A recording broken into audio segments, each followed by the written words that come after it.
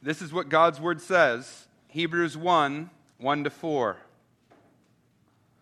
Long ago, at many times and in many ways, God spoke to our fathers by the prophets. But in these last days, He has spoken to us by His Son, whom He appointed the heir of all things, through whom also He created the world. He is the radiance of the glory of God and the exact imprint of His nature, and He upholds the universe by the word of His power. After making purification for sins, He sat down at the right hand of the Majesty on high, having become as much superior to angels as the name He has inherited is more excellent than theirs. Let's be seated as we pray.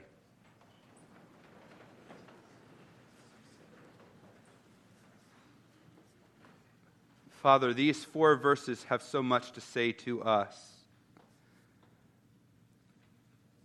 But we can't hear what you have to say if we're dull of hearing.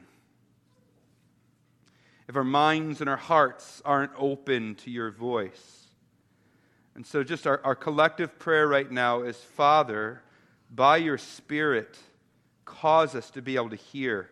And not just hear with ears, but actually hear with open hearts and minds, so that we as a community and as individuals can be shaped by your word. We pray in Jesus' name. Amen.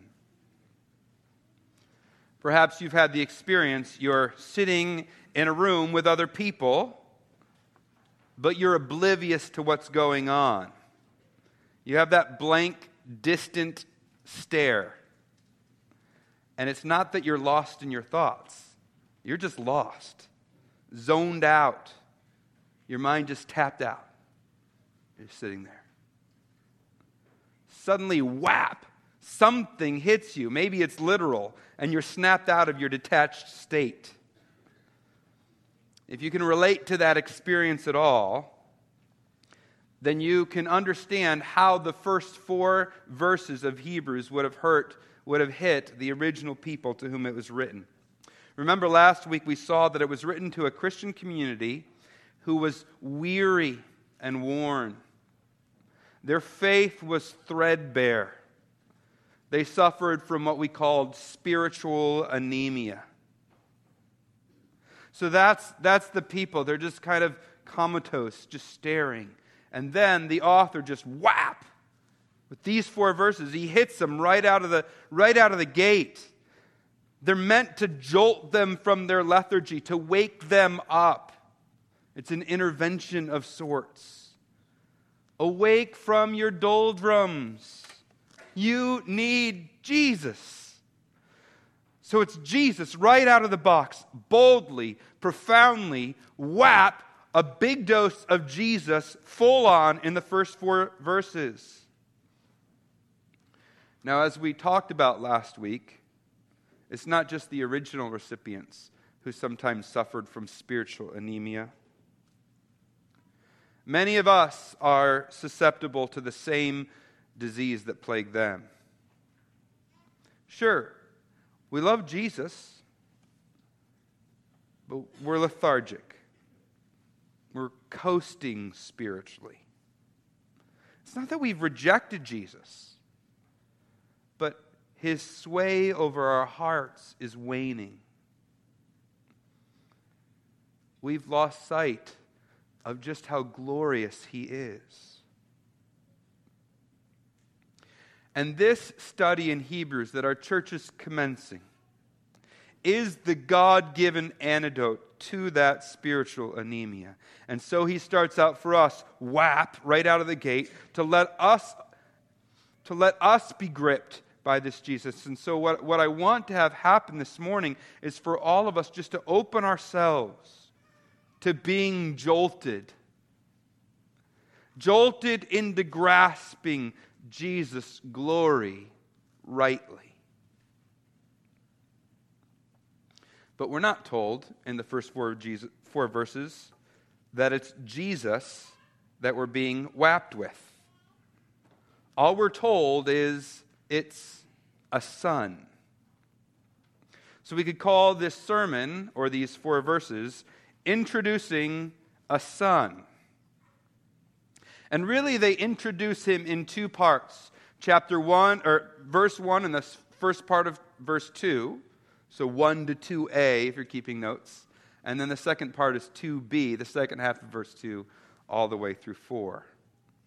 So let's look at the first part of the introduction, introducing a son, the capstone of God's revelation. Listen again to what it says in these verses. Long ago, at many times and in many ways, God spoke to our fathers by the prophets. But in these last days, he has spoken to us by his Son. What if I told you that there was a new way of listening to music? In the past, your parents listened on vinyl, 8-tracks, cassette tapes, CDs, and even MP3s. Some may even remember when the iPod revolutionized the industry. But all those different ways of listening to music, though they were varied, they were just one category for how to listen to music, albeit an important one. Without these types of listening devices, we wouldn't know the Beatles, U2, the Tragically Hip, or, most importantly, Justin Bieber. But now there is a new category for listening to music. It's not just another way, not the latest evolution of music listening that just comes after the iPod. No. It's an altogether different way of listening. It's in its own category. And it's the final way we will ever listen to music. We will never listen to music another way. Now, if I told you that, you'd probably be a bit intrigued about what I was going to say next.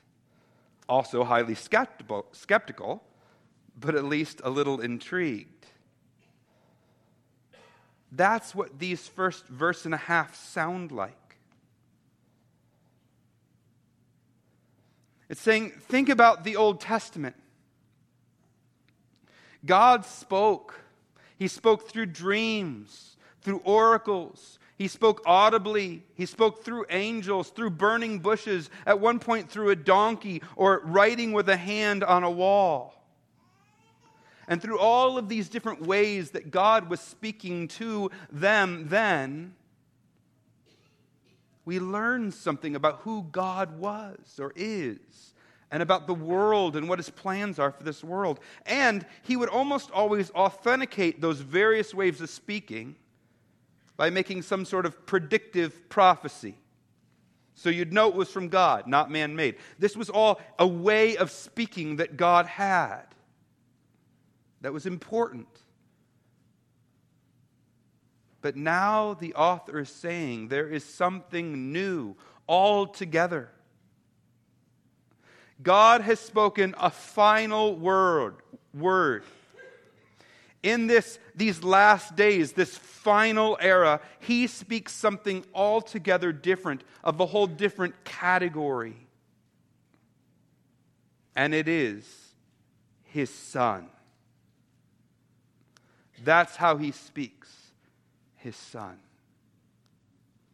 A Son who we'll see in just a moment is the exact imprint of his nature.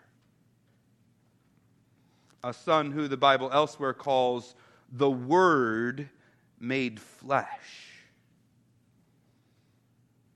And this word also came with an authenticating sign, the definitive authenticating sign. He said he would die and rise from the dead, never to die again. And that's exactly what happened.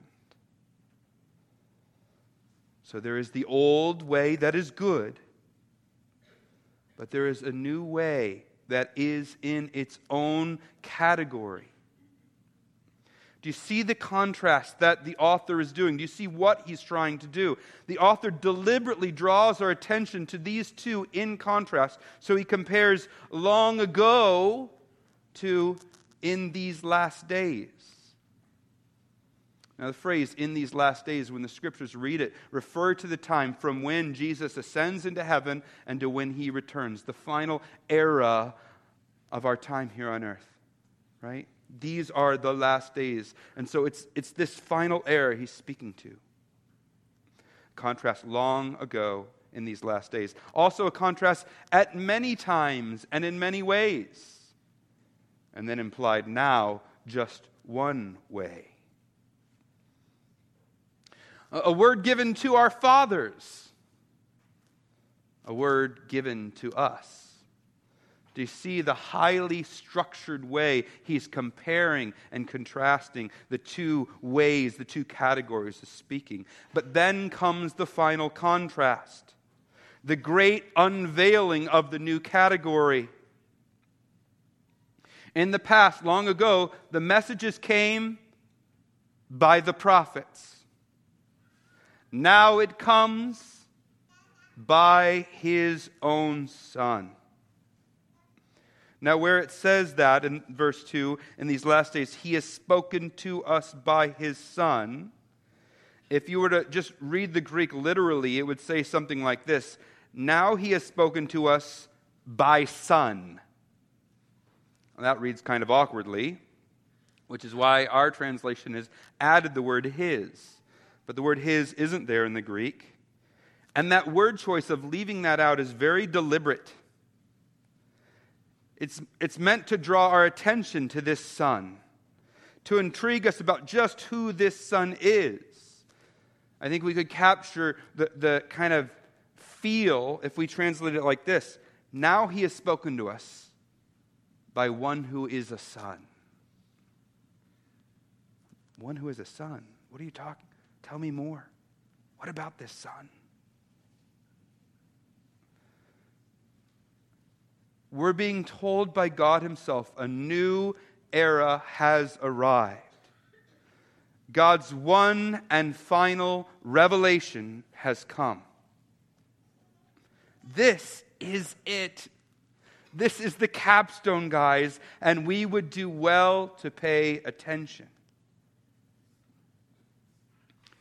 So, we're being introduced to a Son, the capstone of God's revelation. Now, before I move on to the second part, I do want to draw out, I think, three really important implications of this verse and a half.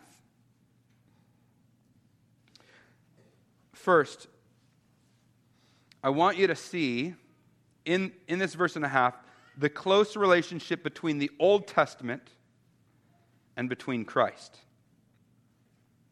Now, the author here at this point in Hebrews has only hinted at that for us by saying, God spoke, God has spoken. You know, God and speaking the same words, more or less, slightly different, but same words. There's a unity here. And even he spoke by the prophets, by his Son. There's a parallel there. It's showing that there's some connection here. But what he's only hinting at here ends up coursing through the whole book. The Old Testament will be the means the author uses throughout the book of Hebrews to proclaim Christ. The author of Hebrews takes pains, both exegetically, looking at the details of the Old Testament, the actual text, and theologically. He takes pains to show how the Old Testament only makes sense in light of Christ. He's showing us how it relentlessly points to Jesus, how Jesus totally fulfills it. Or to paraphrase a third century pastor, Christ is enfolded into the Old Testament, and the Old Testament is unfolded in Christ. It's not enough to say that Christ is the key that unlocks the Old Testament. That's part of what we're getting.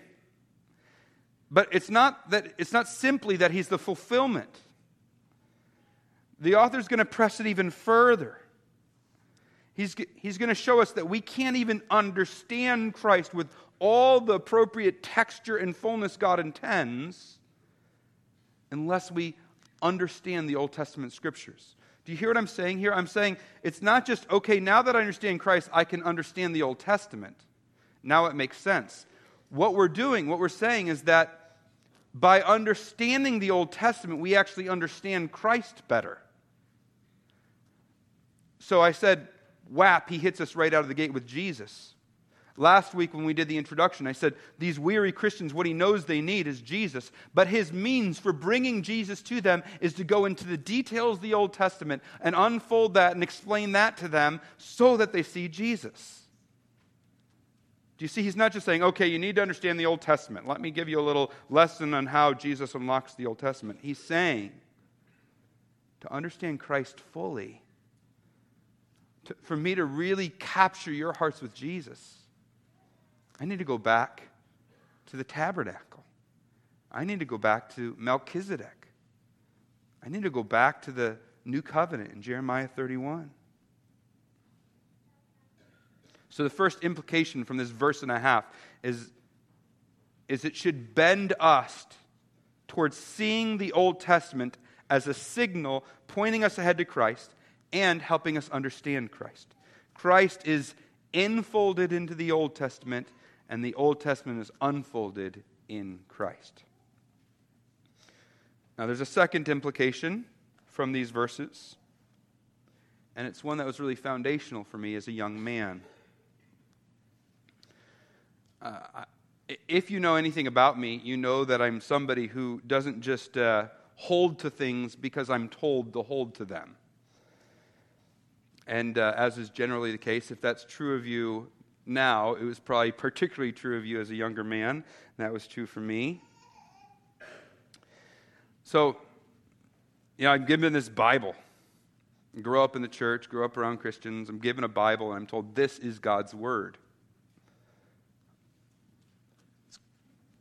Why just that? Is he still speaking today? How do we know there aren't prophets just like the biblical prophets who are revealing more of God's Word? How do we know this is the canon? This is the fullness of what God has said, his revealed Word. I mean, how do we know God isn't still uttering scriptures today? Maybe you've had these questions too. This verse, these two verses were so helpful for me. Because he says, in these last days, that is the days we now live in between the ascension of Christ and the return of Christ, in these last days, God has already spoken. It doesn't say he is speaking, but it says he has spoken his definitive word. That word has already been uttered, and that word is Christ. That word about the Son completes the whole story of the Bible. That story that begins in Genesis in the Garden of Eden and the fall from God's perfect world as man rebelled against God. That story that shows God has a heart to redeem and is going to rescue his people. And that ends all the way in Revelation when God actually does bring in a whole new kingdom that's like Eden but only way better. That whole story, the story of humanity, of this world, from beginning to end, according to Scripture, finds its center in Christ. He is the one word that completes the story. And now that he's come, there is nothing more to say. So Jesus is the culmination, the end of God's revelation. Jesus is God's final word. And if Jesus is God's final word, we ought not be looking for another word. If Christ is the capstone of God's revelation, we ought not anticipate the need for God to say anything more. In fact, I believe that it diminishes Christ's glory to look for revelation beyond him. That was the discovery for me as a young man that helped me so much. It helped me so much in understanding the nature of God's communication and why it would be closed after the apostles showed us how Jesus made sense of the whole story of the Bible. Amen. So the second implication is this. The canon, as it's sometimes called, is closed. We should not be expecting further revelation from God. I told you there were three implications. The first two were primarily theological. The third is about our heart. God has spoken to us. He's spoken to us of one who is a son. He's spoken to us. The capstone of the Bible, the final word from God, is known to us. Whap! Let it shake us out of our lethargy. Let it hit us over our heads and wake us up. Be introduced again to a son. The capstone of God's revelation. Maybe we should get reacquainted. Maybe we need to wake up and realize what a privileged position we have. And that's basically the point that's made by the remaining verses, the second part of our sermon, verses 2b through 4. They're not really doing something altogether new. They're still introducing a son to us. And they're just saying, this son that we just talked about, that's the capstone of God's revelation, this son is wondrous. He's worthy of our attention. He needs to grow bigger and bigger in our minds. We need to allow his figure to dominate the horizons of our minds and our hearts. The author accomplishes this. The saying, hey, pay attention to the Son. He accomplishes that by heaping on 7 phrases that further describe the Son. You see, in the Greek, verses 1 to 4 are just one long sentence. And if you read it, it has a feel like a dam bursting. Long ago, God spoke this way. Now he speaks by a son.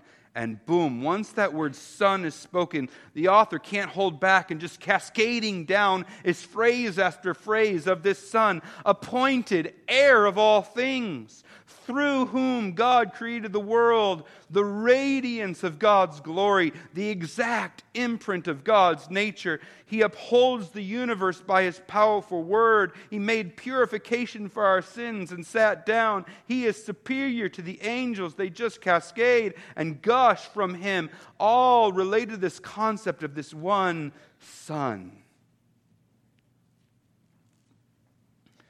So what I want to do is just look at each one of these phrases briefly, just to make sure that we understand them. But before I do that, I want to challenge us. Can we all just, in these 7 phrases, as I work through them, commit ourselves to trying to allow Jesus to capture our hearts again? Can we ask God to use his word to help Jesus regain his rightful place in our hearts and in our minds? You see, at least if you're like me, he slipped a bit. Or for some, maybe he was never in the right spot to begin with. I've been wrestling with this. This has been as I've been preparing on these verses, I'm trying to understand them, but I'm also being gripped by them. Why don't I see Jesus the way I should? You see, we have a carnal and mortal mind. And so for us, it is a struggle to capture all his greatness. And yet that's the very thing we need to do. We who have this spiritual anemia, We who are lethargic in our faith, what we need is for the whap of Jesus to hit us again, and yet it's hard. So I'm not going to do anything dramatic or verbally clever. I'm just going to explain each of these phrases to try and help us grasp them. But what I'm asking is for my own heart and for yours is for the Holy Spirit to take these truths and allow them to really sink in and elevate Jesus in our hearts and minds. So let's have a look at these phrases. The first one is appointed heir of all things. Now, this seems to be a reference to Psalm 2, verse 8, a psalm that talks about the relationship between God the Father and God the Son. And it's in that psalm that God promises His Son that He'll be the true King of all the world. It says, the nations will be His heritage, and the ends of the earth will be His possession. You see, Jesus is the rightful heir to the throne. Every nation, many of whom are represented here in this room, every nation owes its allegiance to Him. Every single knee must bow to the one whom God has appointed as king. And let me just say, this king, appointed heir of all things, is far more powerful than Clinton or Trump, far more powerful than Harper or Trudeau, Thatcher or Churchill.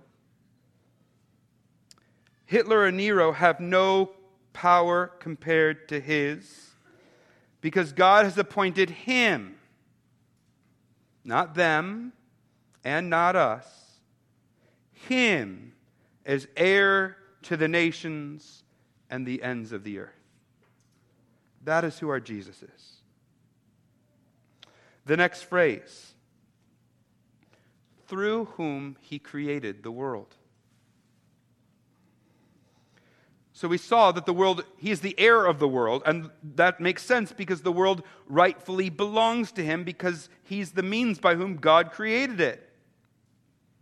You see, the Son is not a created being, He is the creating being.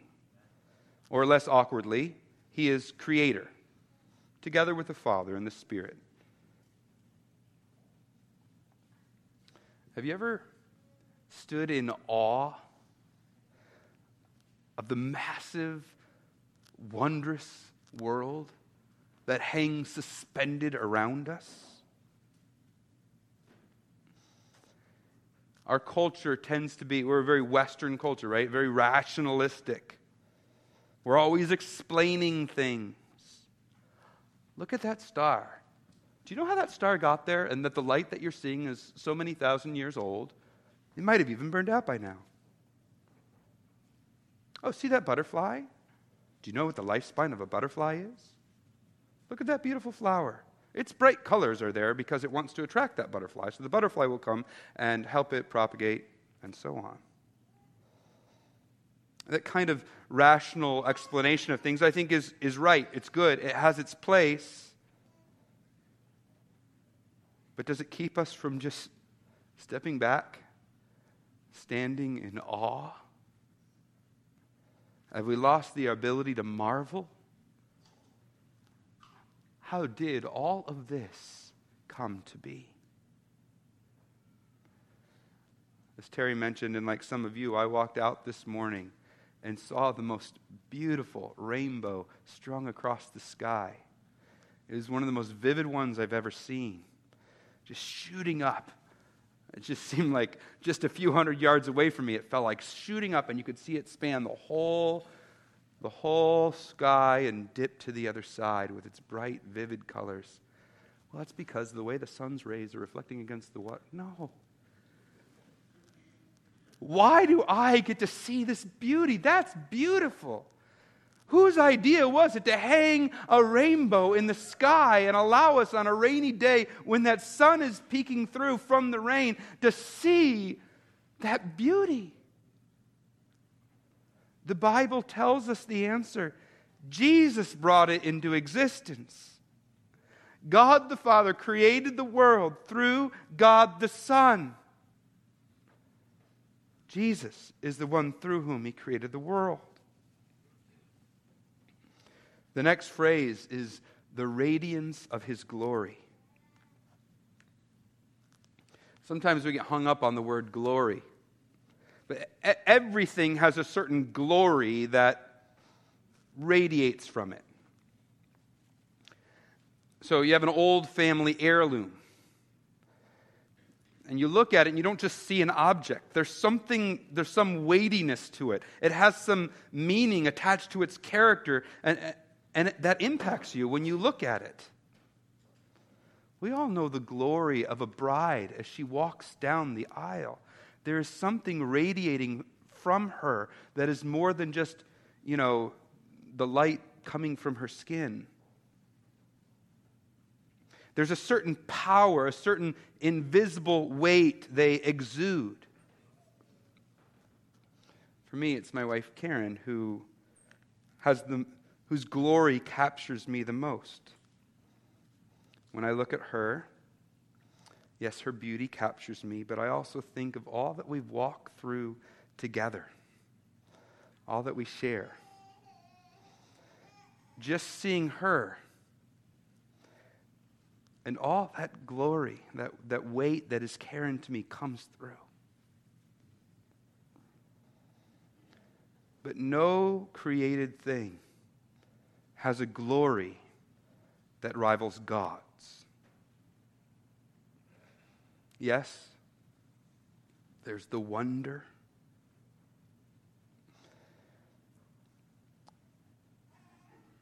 There's nothing that radiates like the great weight of the one God of the universe who created all, and all that He is and all His character, that glory. But here's the amazing thing. If you want to behold that glory, you look to the Son. The glorious light, the glorious weightiness that belongs only to God radiates from the Son. He has that same glory. Jesus is the radiance of God's glory. The fourth phrase is the exact imprint of His nature. The word for exact imprint refers to a mark made by a seal. To bear an imprint is to perfectly reflect something. Now, obviously, it doesn't mean Jesus is the imprint of God's shape, or even, as the previous phrase pointed to, the imprint of His glory. We're told He's the exact imprint of His nature. God's nature is perfectly reflected in His Son. Now, it's probably worthwhile to pause right now and just say, if something has another's unique glory and also its exact nature, you really can't say at that point they are different in essence. To have God's glory and His nature is to be God. The Son then must be God. But the point here is that God the Son, as God the Son, He reveals to all of us what God is like. In Him we come to grasp God's glory, and in Him we come to grasp God's nature. So you have a sense, you're looking out in the world, you sense there's something more than just this physical universe. There's got to be something more, some spiritual force out there. We'll call that God. I want to know what that God is like. And the scriptures say that the way to know what that God is like is to get to know Jesus. He is the radiance of his glory. He is the imprint of his nature. The fifth phrase is, he upholds the universe by the word of his power. We saw in the first phrase that we looked at that he is the creator of the universe. Now we see that he is the sustainer of the universe. This is one of my favorite ones to try and get my mind around. Jesus' arms stretch all through the universe like a divine glue holding it all together. I love how Kent Hughes captured it. He said, he holds all those quarks and leptons in the microcosm together by the mysterious Coulomb electrical force he made and maintains. And he likewise sustains the fleeing galaxies of the universe. Similarly, if he speaks the word, all would end, not with a big bang, but a big fizzle or gulp. He upholds the universe by the word of his power. This is Jesus. The sixth phrase, after making purification for our sins, he sat down at the right hand of the Majesty on high. The King, who's heir to all things, the one who created, the one who sustains, the one who shows us what God is like, the one, this phrase tells us, who sits enthroned next to the Majesty on high, next to the Father, this great, magnificent one made purification for our sins.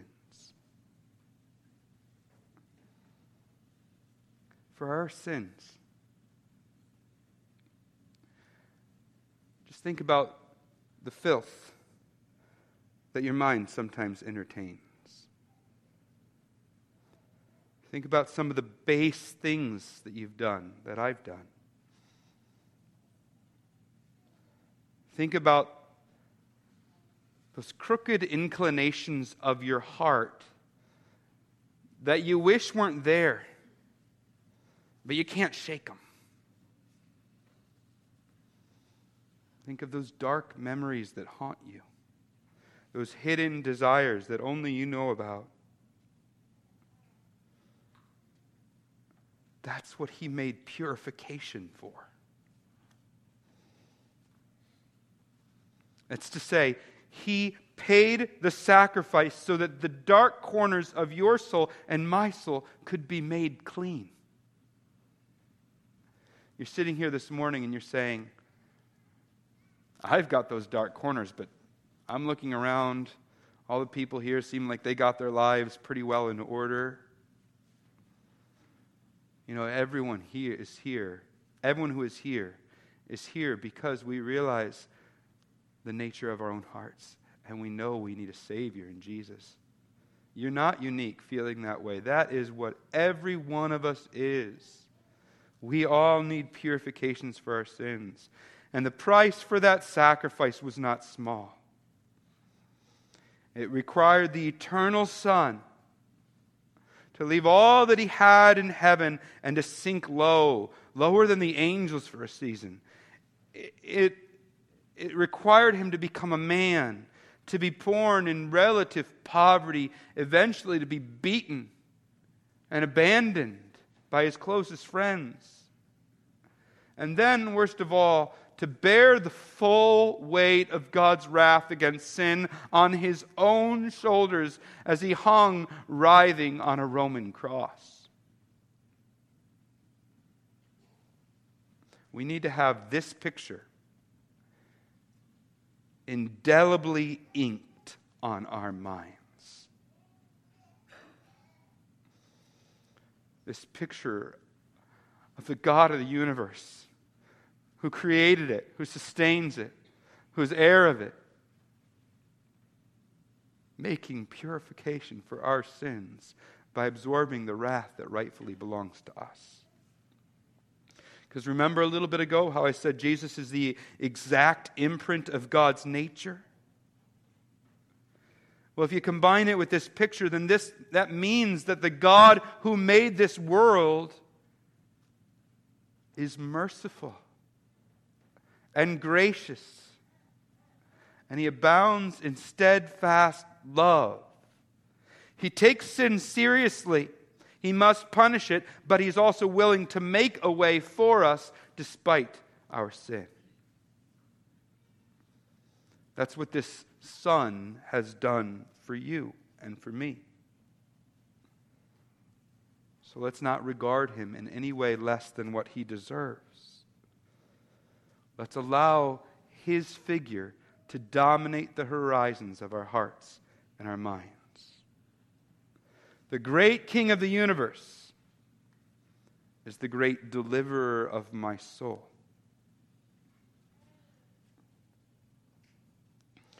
The last phrase, the seventh phrase, says, having become as much superior to the angels as the name He has inherited is more excellent than theirs.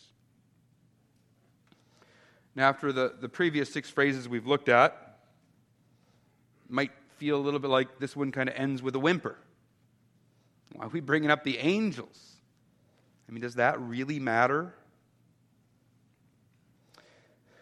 But in the Scriptures, and particularly in Hebrews, there is a close link between the angels and God's revelation. So just look in chapter 2 on the same page in verse 2. It's talking about the Old Testament message, and he says, for since the message declared by angels proved to be reliable. You see, when the author here is talking about the angels, he's got this idea of them as revealers of God in mind. And so what he's doing here is he's bringing up the original point, Jesus is the capstone of the revelation, in his conclusion. If the angelic messengers carried the message long ago and in many ways, the Son now eclipses them. I mean, you could send a messenger, or you could send your Son. God's done both. But now, in these last days, He's sent His Son, and the Son is far superior. Indeed, as we've seen and will continue to see, those angelic messengers were merely pointing forward to Him. Now, I know that there is a little bit confusing in this. It's a little confusing in this verse when it talks about his name becoming more superior to them, or Him inheriting the name Son. I mean, wasn't He eternally the Son? And in what ways is God's Son somehow become greater than the angels? Well, we know He was able to become greater than the angels, not because He wasn't eternally, but He chose for a season to become like a man, a little lower than the angels. And then, after conquering death, He ascended, and that's when He again became higher than the angels. And the title of Son, which is His eternally, always His, and yet we know from Psalm 2 that there's a certain sense in which this Son assumes the throne at some future point. And I think Psalm 2 is in mind when it talks about Him inheriting that name Son, not because He wasn't Son in His eternal relationship with the Father. The rest of the Bible makes that clear. But because there's something that the Hebrews author has in mind when he's talking about what He did and what He accomplished. And it enabled Him to be the Psalm 2 type of king, which God knew He would be all along. Now, I know that's a little bit of an aside for those of you who get hung up on saying, wait a second, He's the eternal Son, yet it says this. I thought that was worth explaining. But in trying to sort out those details, I don't want us to lose the focus, the point. What the angels do so powerfully, serve as God's messengers, aid the prophets in declaring God's message, Jesus far surpasses. In verse 1 in the first half of 2, the Son was introduced, the capstone of God's revelation. And then as soon as he says the word Son, the dam breaks and outpours all that we see about how glorious this Son is. These 7 phrases. In those 7 phrases, we see Jesus as the ruler, inheriting the throne, creating and sustaining the world. We see him as the revealer, showing us God's nature and his glory, surpassing even the angels as a revealer of God. And for a third R, we see him as the redeemer, making purification for our sins, and now interceding on our behalf at God's right hand. Ruler, revealer, redeemer. Whap! Jesus is worth getting to know. And not just in a superficial, he died for my sins sort of way. I mean, I don't mean that superficial, but that's not just at that level. But at a how does he relate to Melchizedek sort of level. Let's really get to know him as the scriptures reveal him level.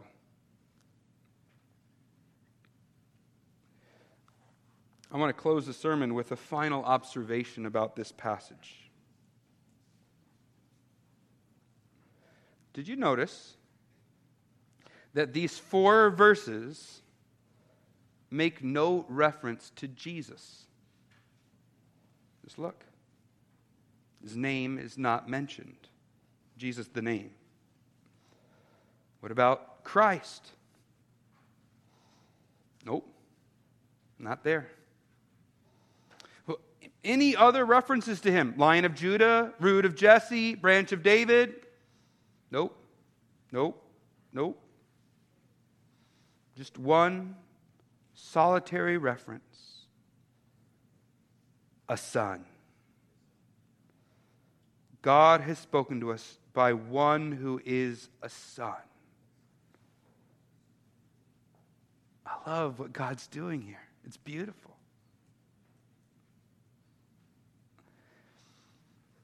He's whetting our appetite. He's piquing our curiosity. He spoke about one who is a son. And I'm going to tell you about this son. In many ways, a long time ago, he spoke by the prophets. But now he speaks by one who is a son. Who? Who is this son?